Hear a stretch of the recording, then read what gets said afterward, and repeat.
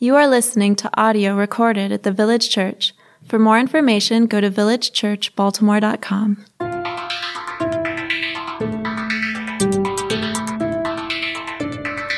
have the privilege as we go into our time of preaching this morning to do the last sermon through this short letter but power-packed letter that this man, the Apostle Paul, wrote to this church in Philippi, and it's called Philippians, the letter's name.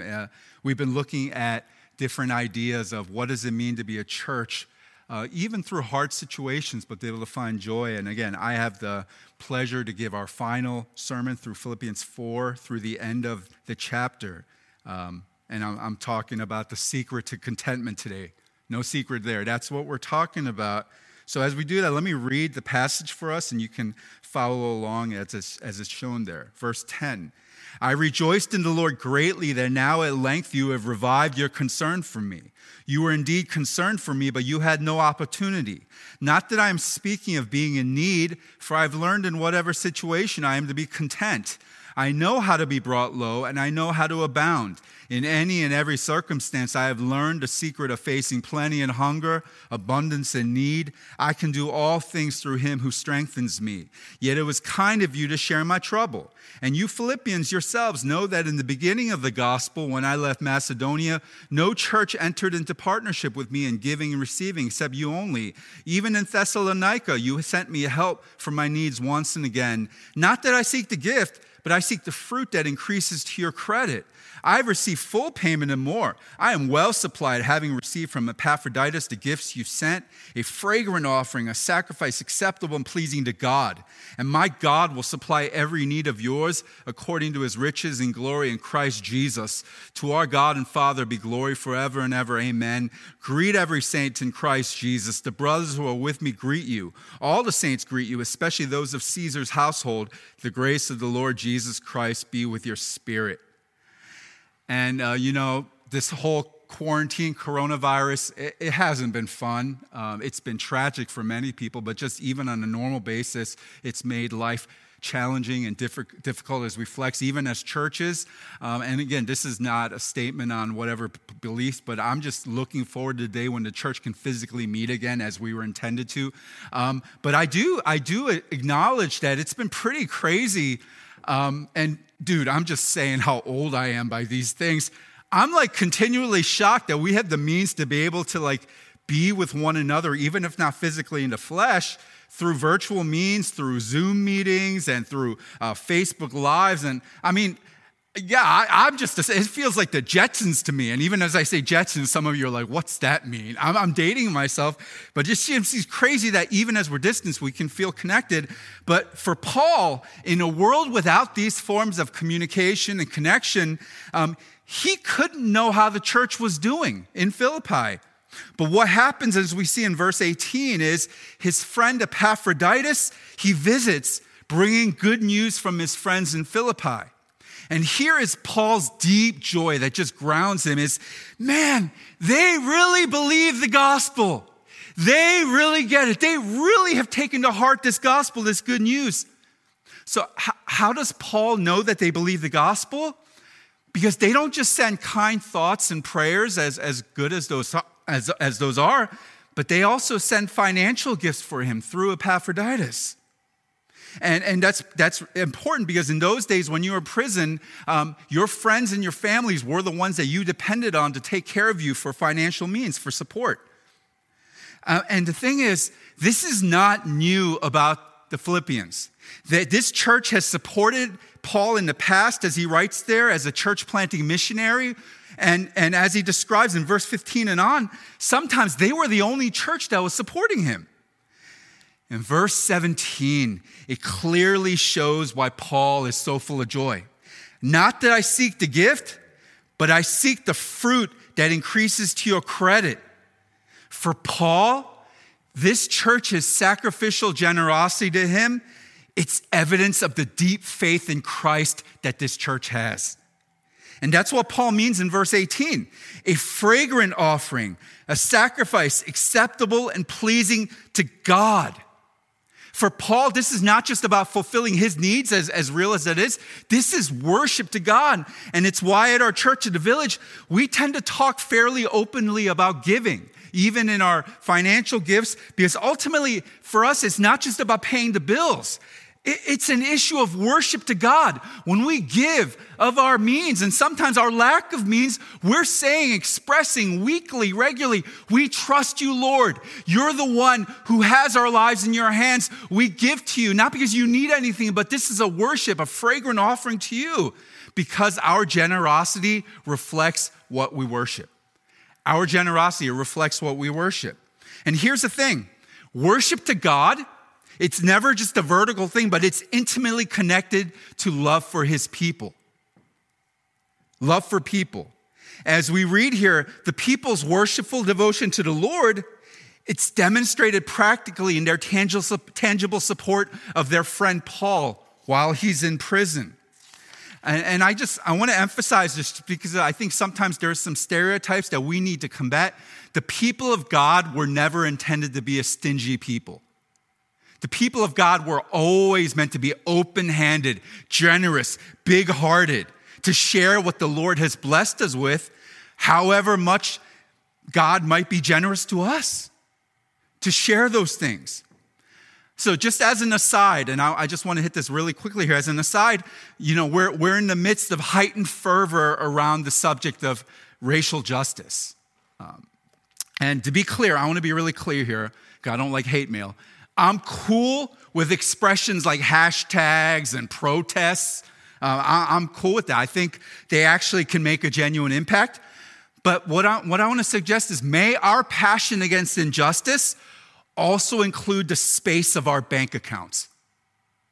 Not just in word, not just in fervor but may it also be reflected in the real parts of who we are that reflect what's important to us. Our means, our finances. So practically, I think all of you are aware, we know small businesses are struggling during these times.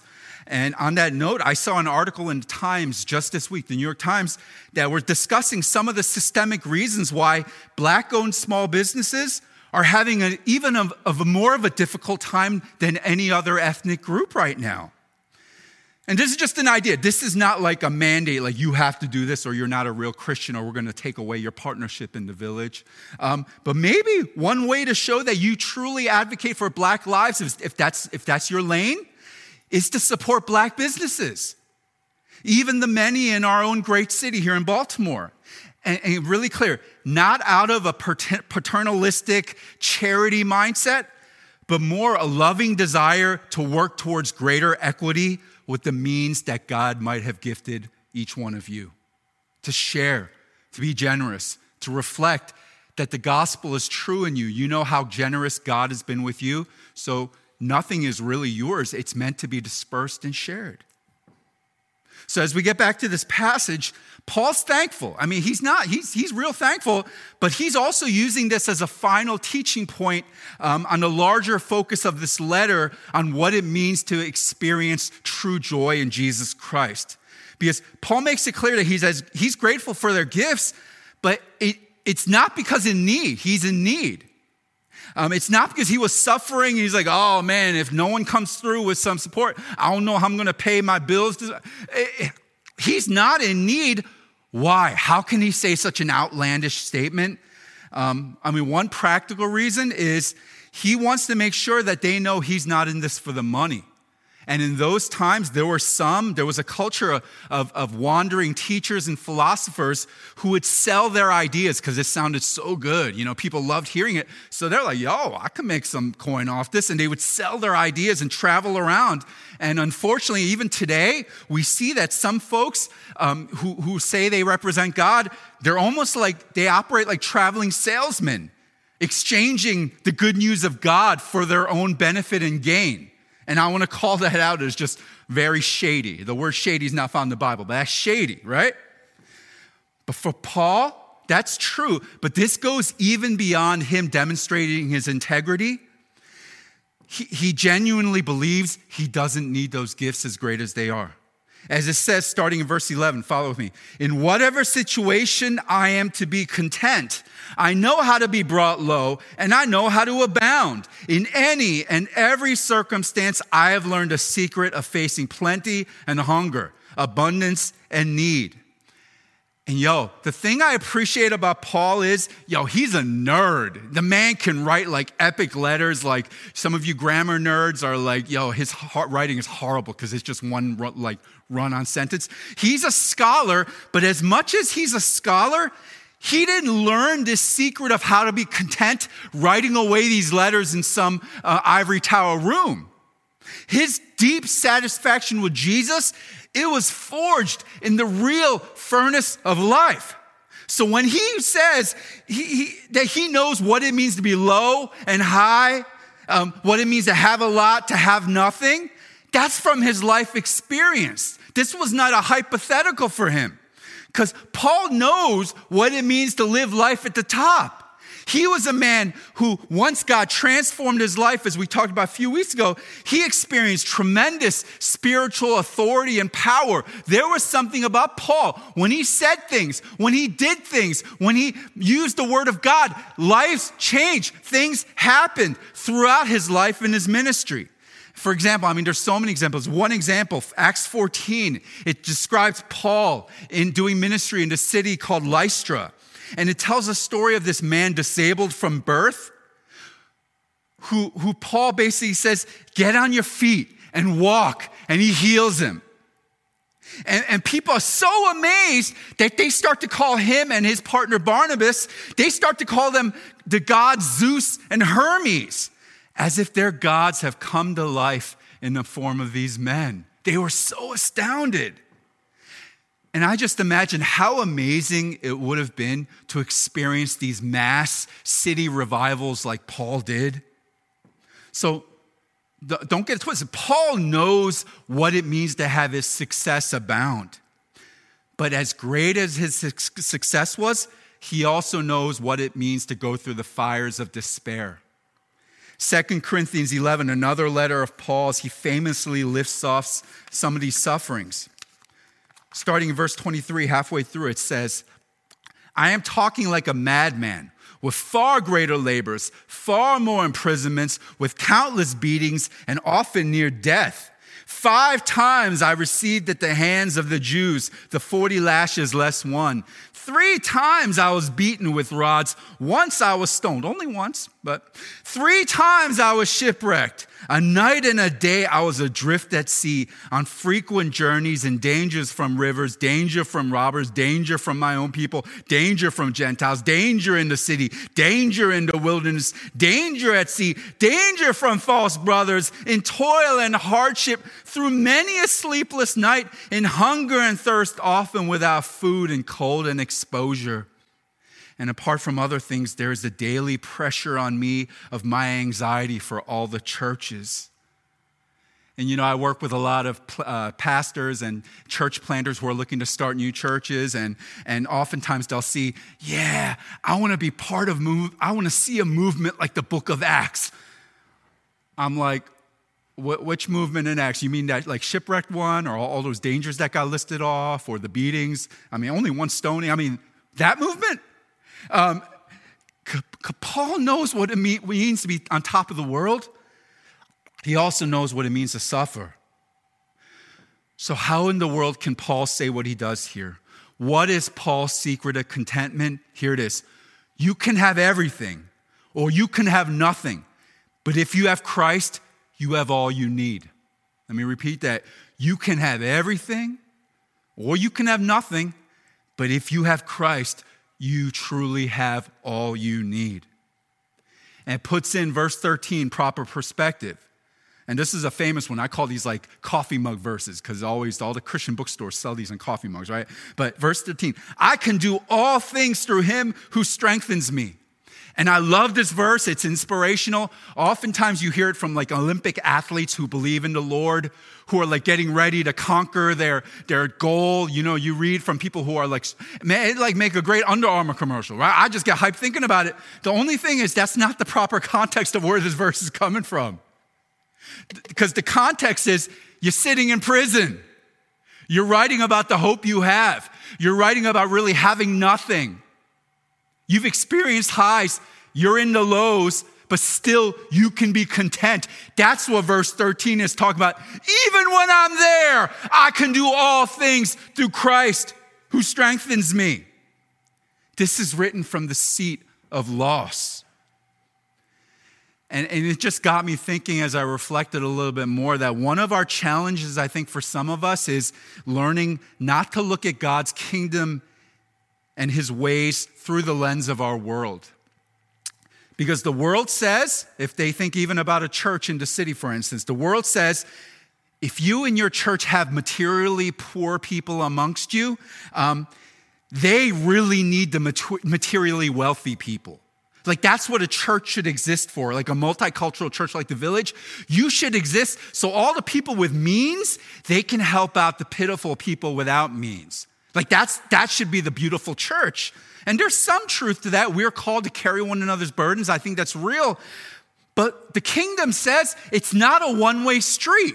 It's not just that some people need help from the others. And I would actually suggest sometimes we need to flip that whole paradigm upside down, because those with less in this world's economy, this world's value systems, those who many might look upon with pity or feeling bad and look at their hardships, I would say that the kingdom suggests to us that when we understand the gospel, they actually have much to teach those with means, because they know what it means to confess Philippians 14 with the full conviction of life experience. That by this world's measures, they might say, I don't have very much, but if I have Christ, I can persevere with joy through this life's journey. And if that's some of you even watching this, if I can encourage you, despite poverty, despite illness, despite loss of various means, when you keep trusting God, my faith is challenged and enriched because I recognize sometimes a faith that I don't have. Because I see people, and even many who walked in our church, who really, in the world's eyes, are deeply devoid of what we would consider valuable, yet they are regularly worshiping God, praising him, saying simple things like, man, he got me up again this morning. Real praise of God. So if that's you, I'm just so thankful for you and your presence in this church. And I want to just encourage you, keep testifying, because many others in this church need to bear witness to your testimony. For all of us here, I hope this doesn't sound harsh. It's not meant to be. But many of us are not free. Many of us are not living in freedom, because what happens is maybe you've bought into the notion that there is something out there that will fulfill you. And you've been searching and giving and working for it with all your might. It's the reason why some of you are in school till you've been in school more than you haven't been in school. It's the reason why some of you work like 2 full-time jobs at one employment place with all the hours you work. And the thing is, those things are not necessarily bad, but the problem is they're not God. And I hope that's not a new statement. We talk about that continually. There are so many beautiful, wonderful things that God's created. People, situations, means, all good things in and of themselves. But the problem is, in our fallenness, we have flipped the page, making those things God instead of God. And the harsh tragedy of all those things, we would call them idols, but they'll keep asking for more and more from you, but never ultimately satisfy your soul in contentment. If anything, it'll steal your joy. And here's the secret, especially some of you youngins might not fully know yet. It actually gets worse as you get older. Because in your mind, I know some of you are thinking, if I just get past this stage of life, then I'll be content. I know I'm a stinker right now. I know I hate life. I know everyone hates being around me because I'm just always complaining and saying, I just need to get through this stage of life. I just need to get this next income level. I just need to find that person to marry. If I can just get that, then I will be content. And you know what happens? You actually start to get those things. And you realize it's not a having issue, it's a heart issue. In contrast, that's the bad news. In contrast, the good news is there is one who gives very generously, more generously than anyone who ever has, and his name is Jesus. And what he gave was, amongst many other things, his life in payment for yours, to bear the wrath of sin and rebellion in your place, to conquer sin and death through his sacrificial love. And guys, he just invites you today, put your hope and trust in him. Receive the joy of abundant life that starts on this earth, but continues for all eternity. An abundant life that's not contingent upon whether you're on top of the world or whether you're in the dregs of life. Contentment to know that if you have Jesus, you truly have it all. Join me as we pray. Lord, I pray for my friends here, but also many who might be watching and participating from all points of our city and even beyond that. Lord, sometimes we think of needing the gospel if we've just been a bad person, and that's very true. But Lord, some of us, our need for the gospel is we've looked to this world to be our ultimate contentment when it can never satisfy like the one who promises to be with us even when we're sitting in a prison cell, even when we have nothing else left to be able to confess Jesus is enough. So I pray for my friends here in this together that we would worship you and be reminded that even if we have everything or even if we have nothing, if we have Jesus, we truly have it all. Receive glory in the offerings of our praise to you.